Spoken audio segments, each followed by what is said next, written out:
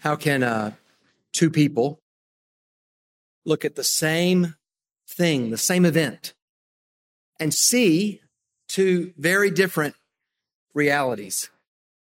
So you may have heard the saying, one man's trash is another man's treasure. What you might consider worthless, someone else considers that very same thing valuable. So for you, it might be a picture or family heirloom that you wouldn't give away for anything. But to someone else, it means absolutely nothing. Now, we do this with more than just stuff. We do it with events. Some of you, there's sporting events that you've been to or would love to go to, and you'd give your life just to be there. And to quite a number of other people, they don't even know about it. Wouldn't be interested at all.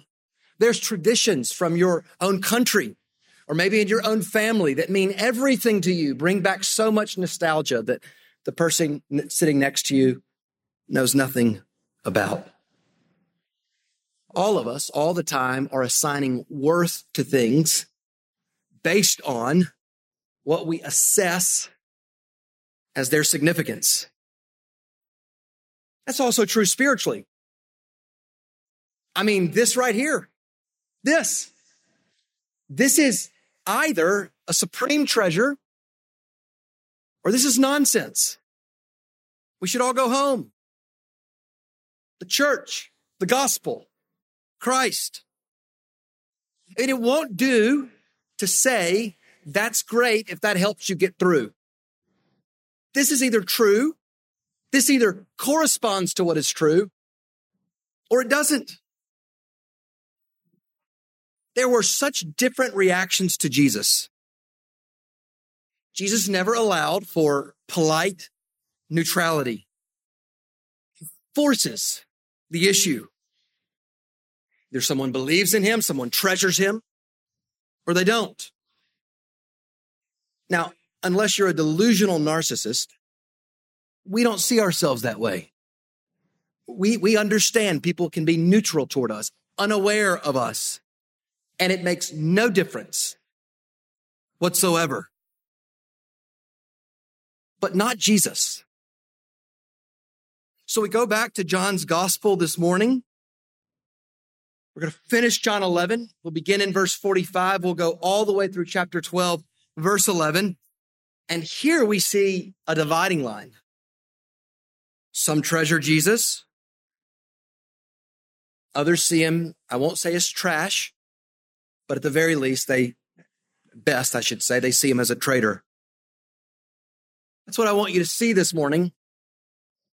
Jesus divides unto death. Jesus divides to death. He's either the supreme treasure or a scandalous traitor. Jesus divides to death. He's either the supreme treasure or he is a scandalous traitor. So as we work through this text, it's Jesus' death that comes into view. There's no neutrality. He's dividing the world. So this morning, our 2 points: sentenced to death, prepared for burial. If you're taking notes, 1, sentenced to death. 2, prepared for burial. May the Lord bless you as you hear his word this morning. Let's begin with sentenced to death. That's beginning in chapter 11, verse 45 through the end of chapter 11. Verse 45. Many of the Jews, therefore, who had come with Mary and had seen what he did, believed in him. But some of them went to the Pharisees and told them what Jesus had done. So the chief priest and the Pharisees gathered the council and said, "What are we to do? For this man performs many signs. If we let him go on like this, everyone will believe in him, and the Romans will come and take away both our place and our nation. But one of them, Caiaphas, who was high priest that year, said to them, "You know nothing at all, nor do you understand that it is better for you that one man should die for the people, not that the whole nation should perish." He did not say this of his own accord.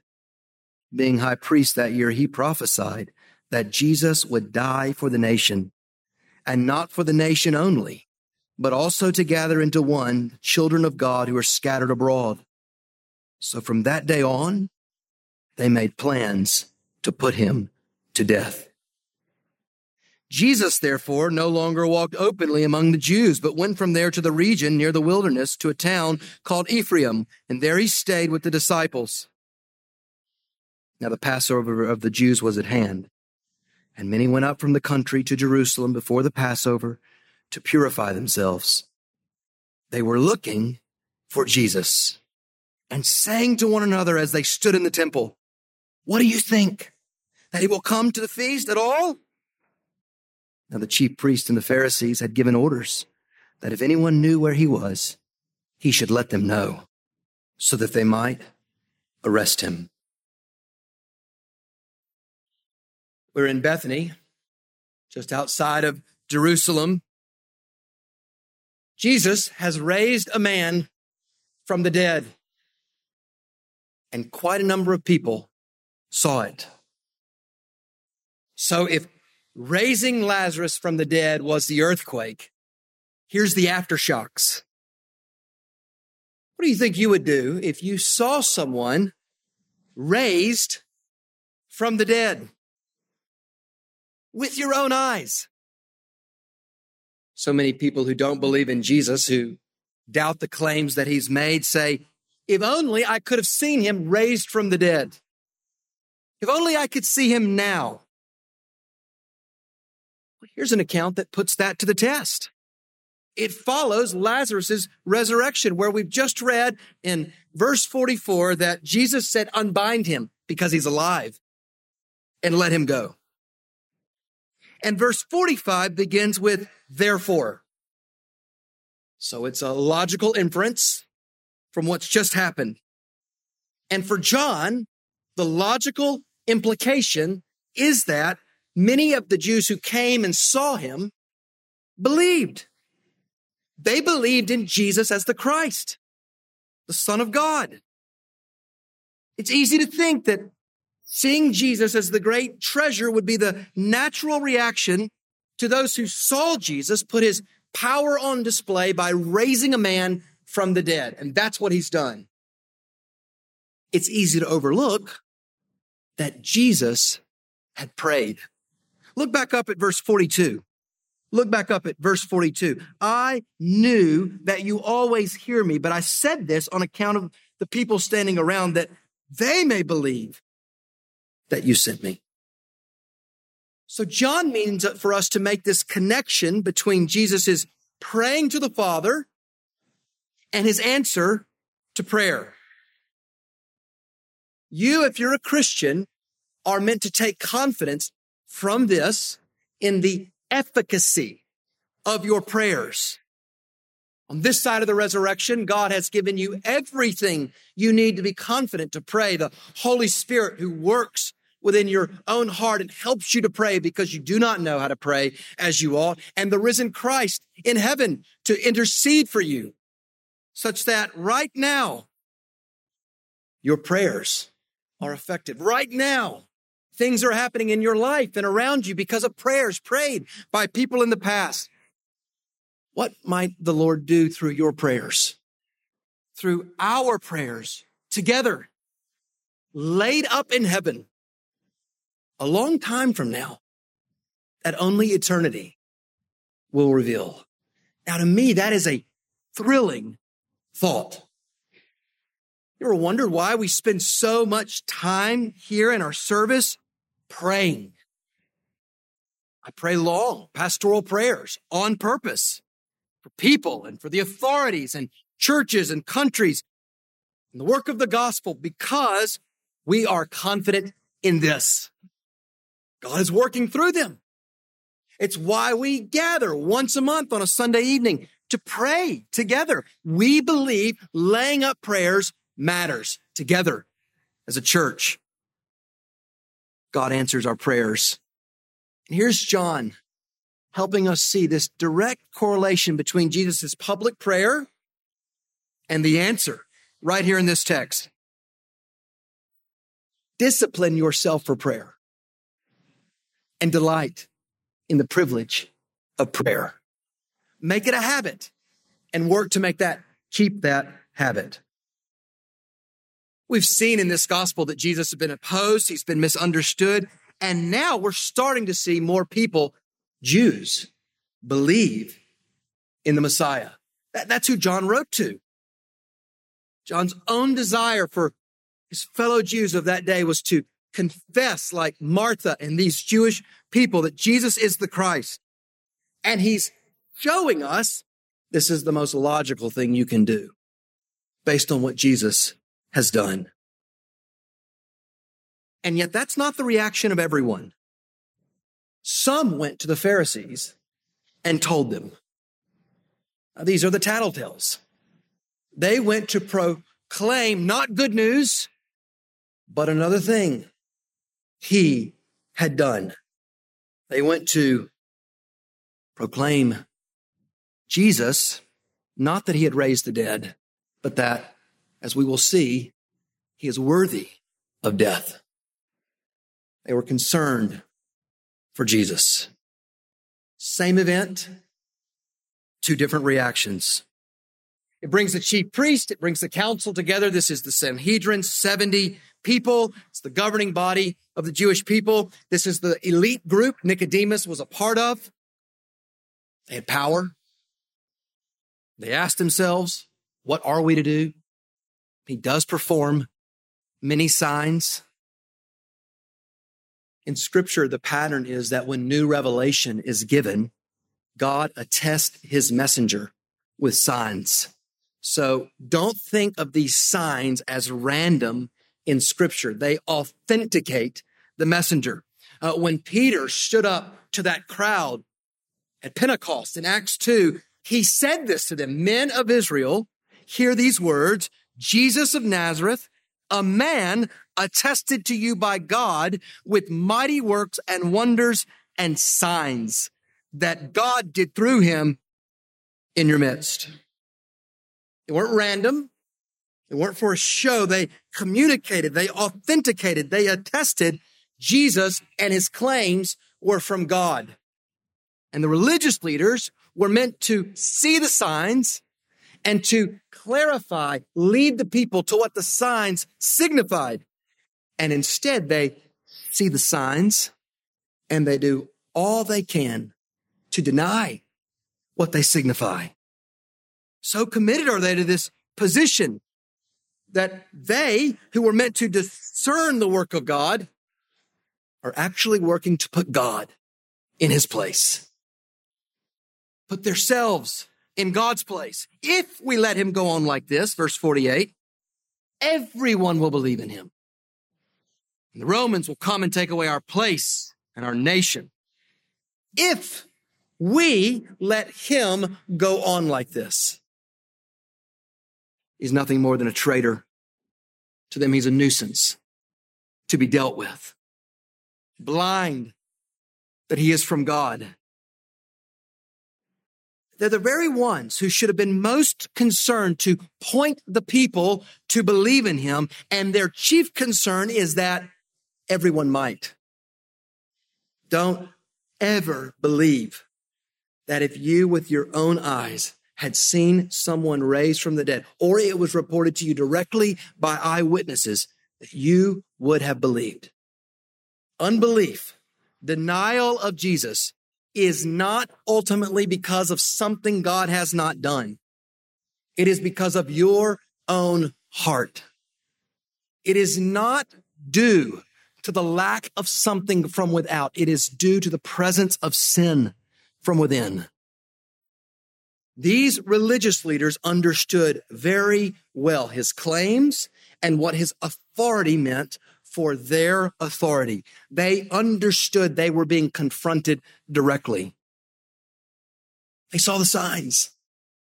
They understood he's doing what only the Messiah can do. And they refused to believe in him. Now, unbelief never works itself out in a vacuum. Always on the other side of unbelief is belief in something else. Something is more plausible to you. So if you're a Christian, why do you grow weary of prayer? Well, you're lazy. We're lazy. But the reality is you just start to think this doesn't matter. What's the point? That's what you believe. Or you drift towards sin because you believe something about it captures you, that you love, you believe will satisfy you. Or if you're not a Christian, you believe something else is more truthful. So whether it's sin that's tempting you or prayerlessness or unbelief, ask yourself what you believe. Is that credible? Have you interrogated that like you've interrogated the Christian faith or whatever else it is that you've started not to believe? On the other side of this unbelief by the religious leaders was the belief that the Messiah would not look like this. He wouldn't oppose us. He wouldn't challenge our power. He would further our cause. You see what they're gripped by. They are consumed with power in this world. They don't want the Romans to take away their place or their nation.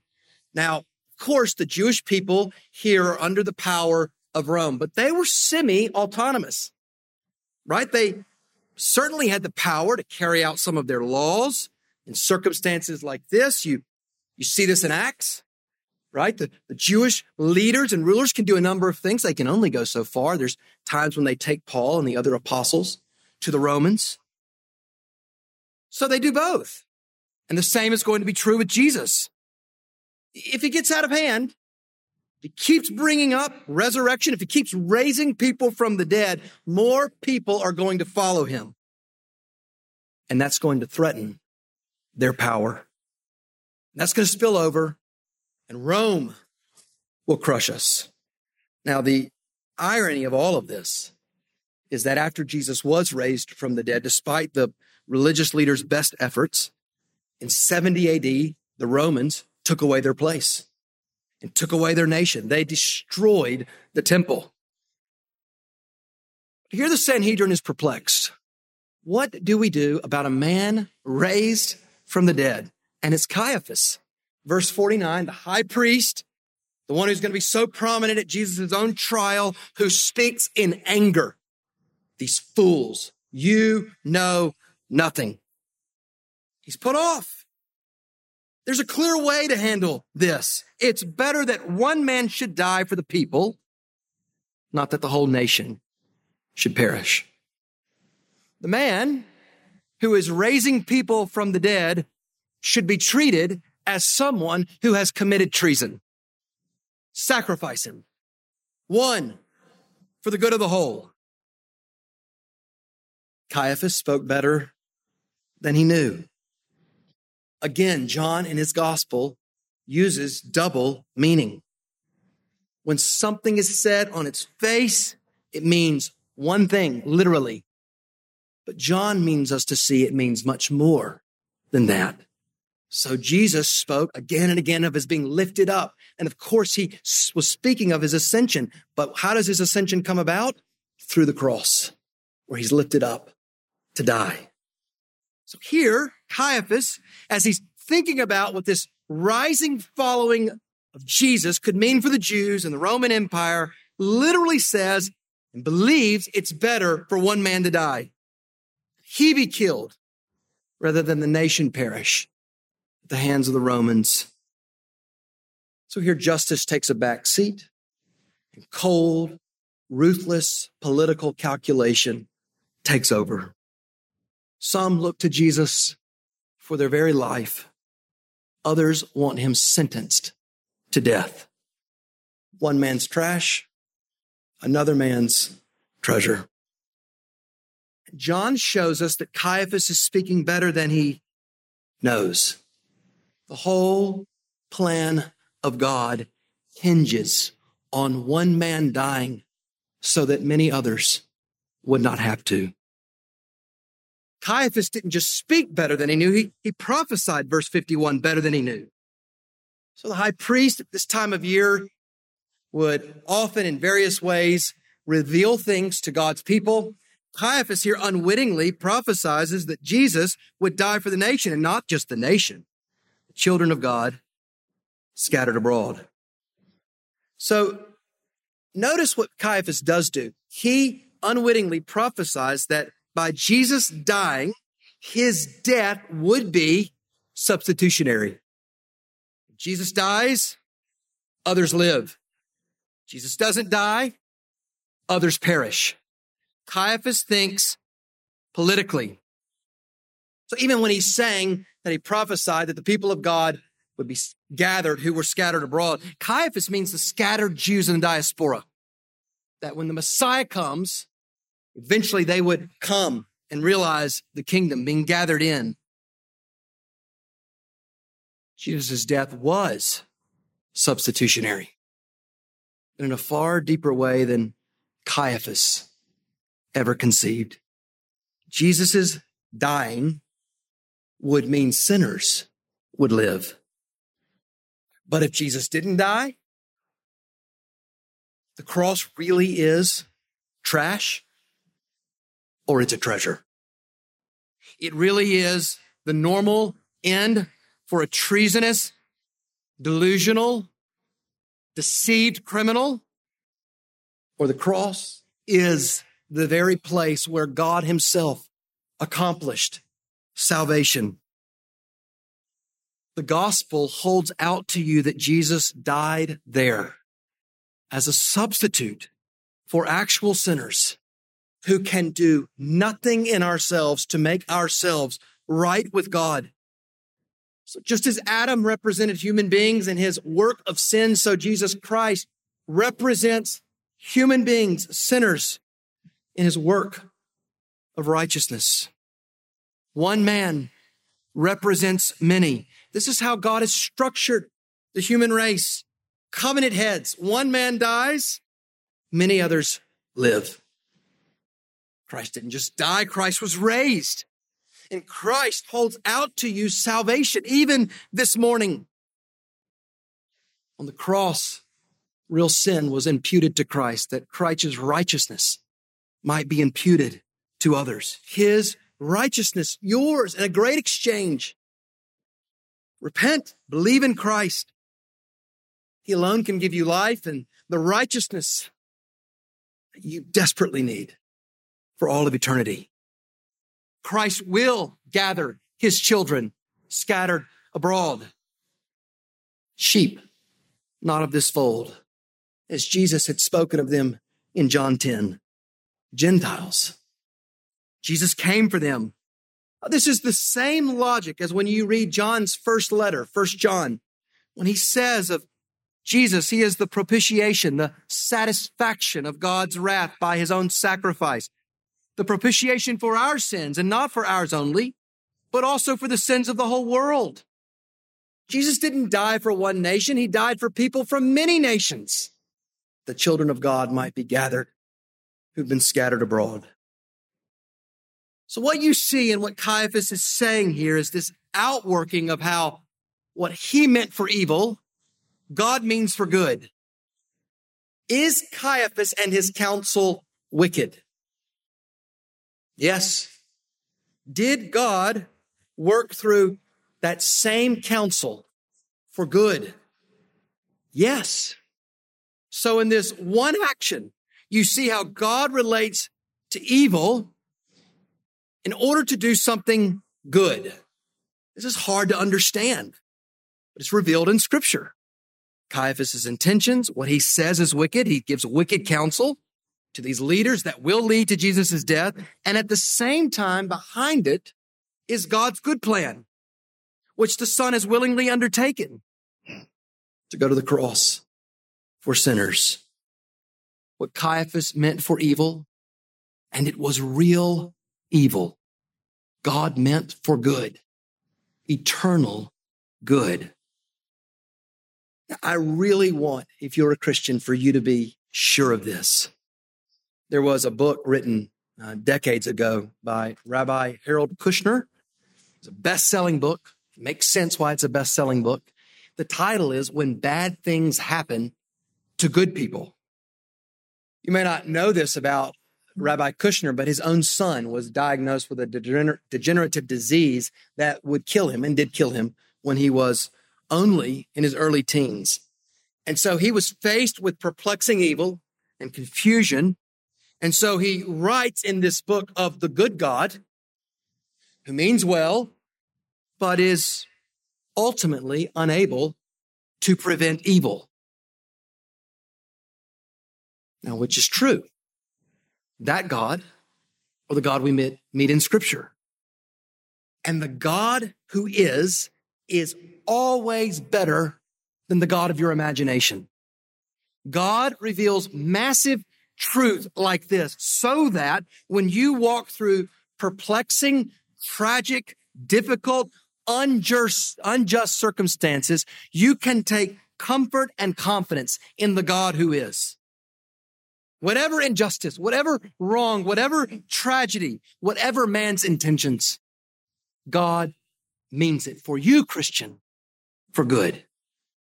Behind every wicked word Caiaphas speaks, God means it for righteousness and grace and glory, for the eternal good of his people. Christian, your God is so great. He is so good that even as the wicked plan, even as the wicked do wickedness, they cannot thwart, they can only unwittingly advance the plan of God. So whatever confusion in your life, whatever perplexes you in this fallen world, for you, brother or sister, you really do live in the world in which your God only is and can only do good. In eternity, we will look back at every circumstance in our life and we will see with clarity, he only did good. Trust him now. Trust him. He can work for your good. As you grow in the knowledge of God, as you grow in the knowledge of his attributes, it brings ballast to your Christian life. Ballast for trials. So the ballast is the part of the ship that balances it so that it's not shaking and wobbly. Christian, we need ballast in our spiritual life to flourish, to endure, to trust. Press into biblical teaching, doctrine, that you might grow in godliness and delight and worship in the Lord. That's how you prepare for storms of life that have not yet come. So Caiaphas is given his counsel, and now they make their plans to put him to death. They have sentenced him to death. And notice once again, verse 54, therefore. What's the logical implication of this? Jesus didn't walk openly, but stayed with his disciples. Is he avoiding death? No. He always lives in light of the hour. The hour has not yet come, but it's coming. As we come to this end point, this account of Lazarus' own resurrection, we learn Passover is at hand. Verse 55, this is the third Passover in the book of John. It's a feast in which God's own people remember their life together is rooted in the historic event of the blood of the Lamb being put on their door as a substitute for the death of their own.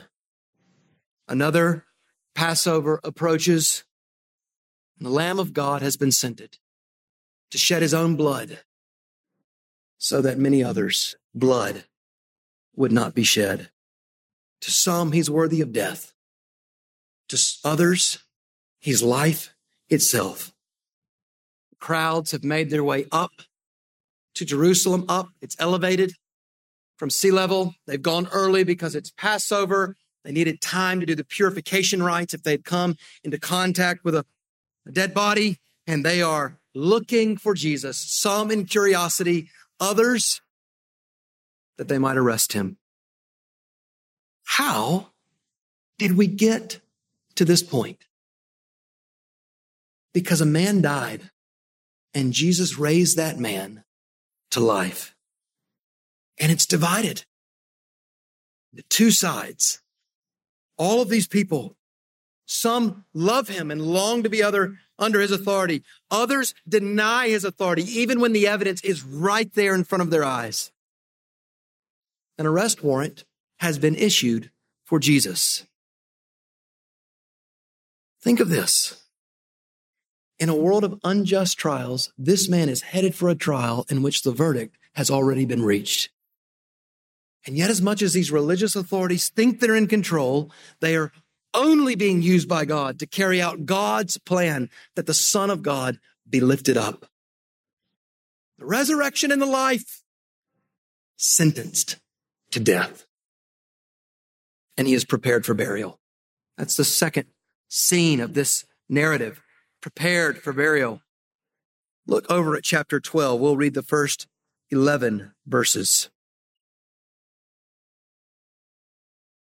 6 days before the Passover, Jesus therefore came to Bethany, where Lazarus was, whom Jesus had raised from the dead. So they gave a dinner for him there. Martha served, and Lazarus was one of those reclining with him at table. Mary, therefore, took a pound of expensive ointment made from pure nard and anointed the feet of Jesus and wiped his feet with her hair. The house was filled with the fragrance of the perfume. But Judas Iscariot, one of his disciples, he who was about to betray him, said, "Why was this ointment not sold for 300 denarii and given to the poor?" He said this not because he cared about the poor, but because he was a thief. And having charge of the money bag, he used to help himself to what was put into it. Jesus said, "Leave her alone, so that she may keep it for the day of my burial. For the poor you will always have with you, but you do not always have me."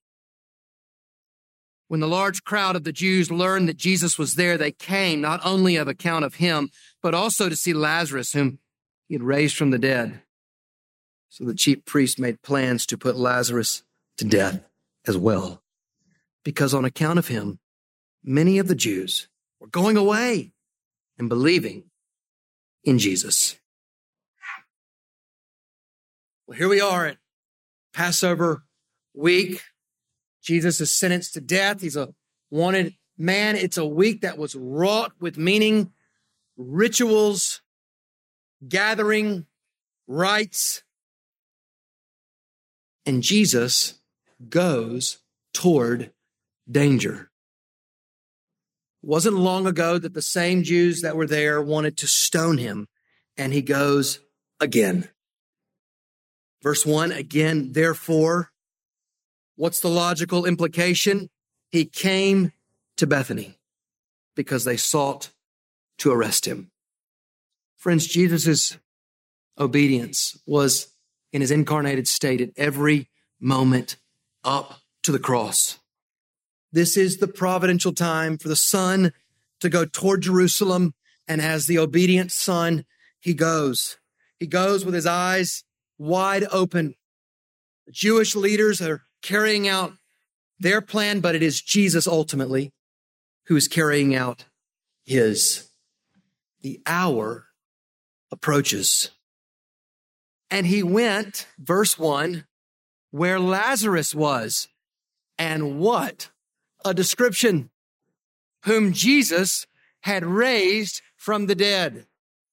Hashtag no big deal. Now think of this. Jesus is a wanted man for arrest because he's with a man, not that he murdered, but that he raised from the dead. Lazarus was dead, and he's alive, and he's reclining at a table with Jesus. It's very likely a banquet, most likely a Saturday evening after Sabbath. 6 days before Jesus died. And here we are after his resurrection, and Mary and Martha clearly want to thank their friend.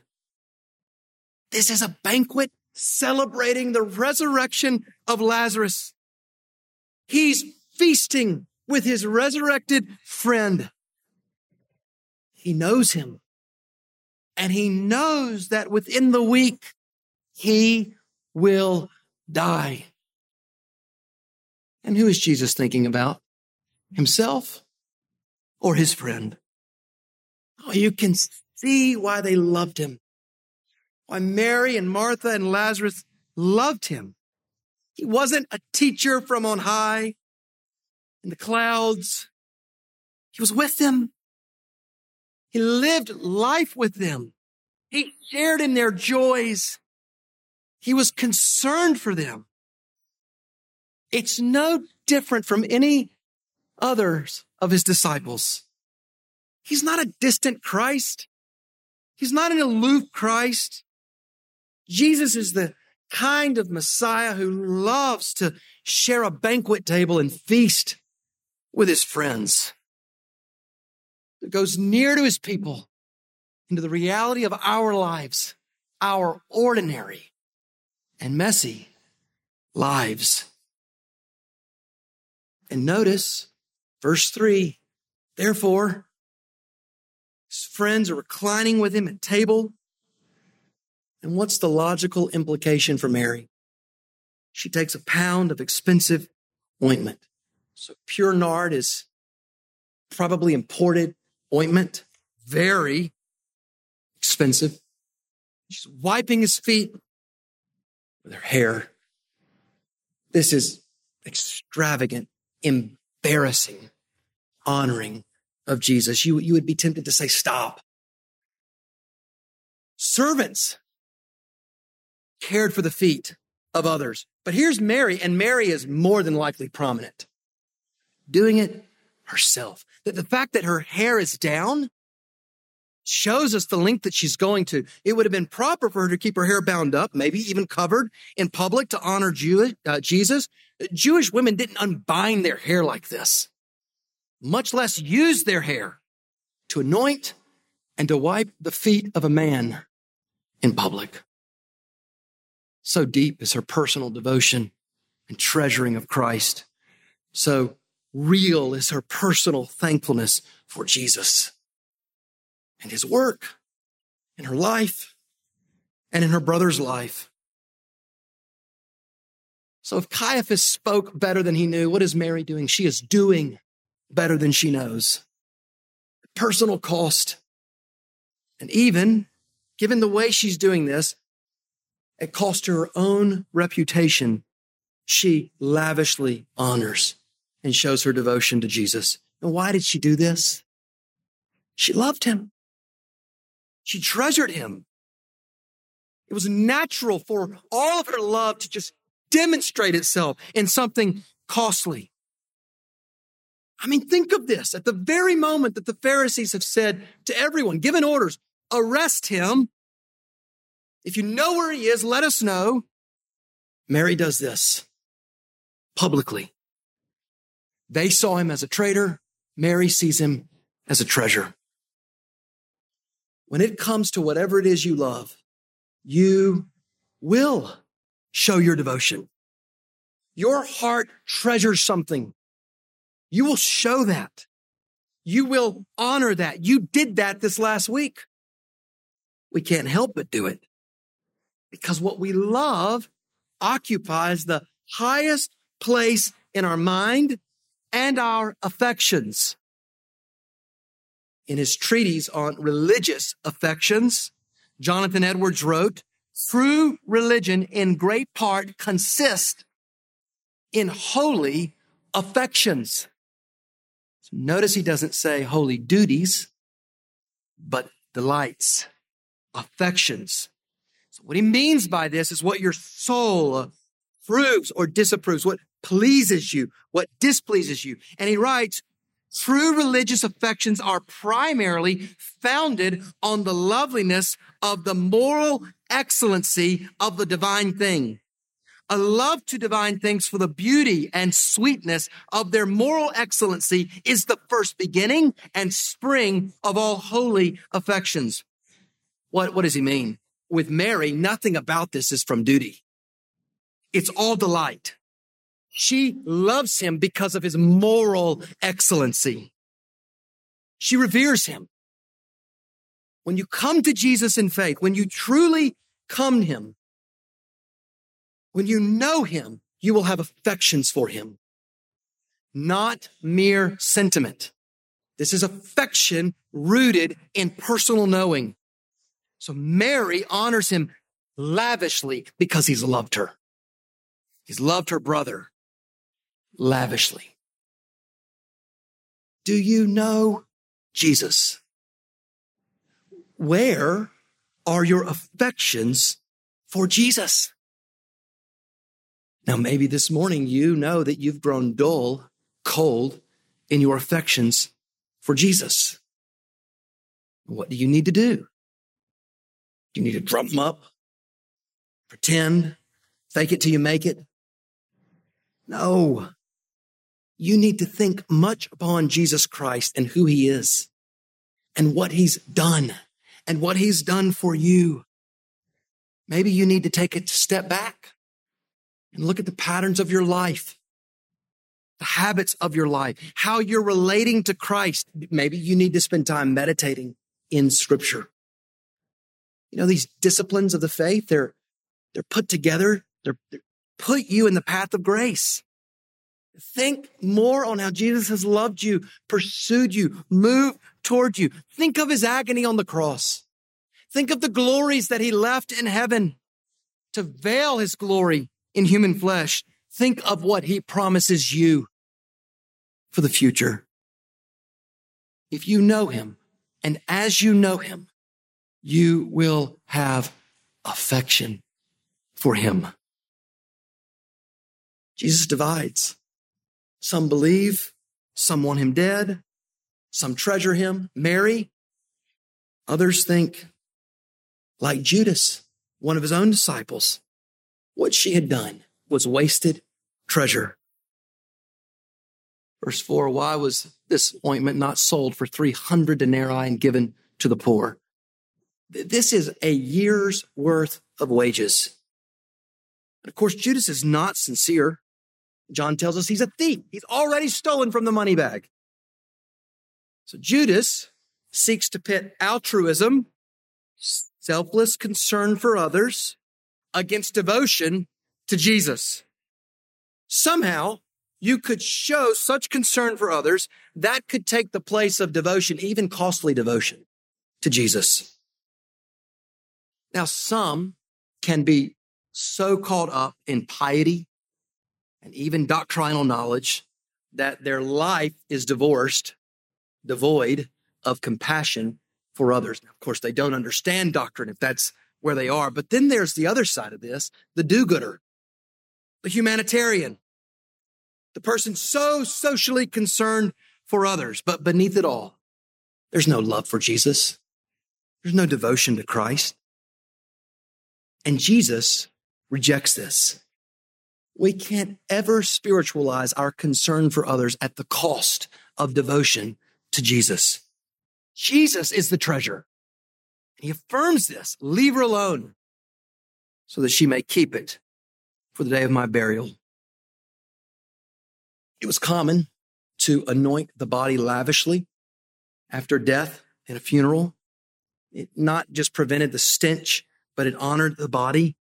And Jesus is saying that she should keep it in the sense of as a memory to her credit for the day of his burial. It was in wickedness that Caiaphas unwittingly prophesied of the death of the Messiah, and it's in righteousness that Mary unwittingly anointed the Messiah, prepared his body for death. She prepared him for burial, and Jesus accepted her devotion to him. For the poor, you will always have with you, but you do not always have me. Now, if Jesus is not who he says he is, that is a statement of supreme arrogance. if he's not the Son of God, if he's not God incarnate, that's blasphemous. He's here speaking from the law. Deuteronomy 15. Moses in that chapter holds out this ideal that there would be no poor in the land. And at the same time, he commands the people of God to give generously in that chapter. For we read, there will never cease to be poor in the land. Jesus is not opposed to generosity, commends it. But what's he doing here? He recognizes the little time that he has left. And he wants his disciples to participate with him in the end of his mission. And Mary is choosing wisely and honoring him. She doesn't do it for public praise. And yet the Lord, in his wisdom and power, ensures that her act would instruct others until his return, even as it is proclaimed again today. Just consider how sweet that night was. How much more it meant in light of what was coming. There weren't many more times like this left. Verse 9, the large crowd learned that Jesus was there as well as Lazarus, whom he raised from the dead. And what did they want? They wanted to be with him. And what's so surprising is it wasn't just Jesus who divided. Lazarus divided. Lazarus raised from the dead. The religious leaders, so blind, they want to put him back in the grave because his resurrection might bring more people to Jesus. Do not ever underestimate the power of sin. It is so deceptive, it will drive you to kill a man raised from the dead. It's so easy to see how irrational this is. It's so hard to see it when it pervades your own life. Sin has affected the world. The most rational things in this account, believing in Jesus, anointing him with expensive ointment, are the acts opposed. And now the religious leaders want to kill the man raised from the dead. One man's trash is another man's treasure. This is the cross. It will divide the world along these lines. It was the most shameful way to die in the ancient world. And yet, his death on the cross is a treasure by those who by grace see it by faith and can say with joy, bearing shame and scoffing rude, in my place condemned, he stood, sealed my pardon with his blood. Hallelujah. What a Savior.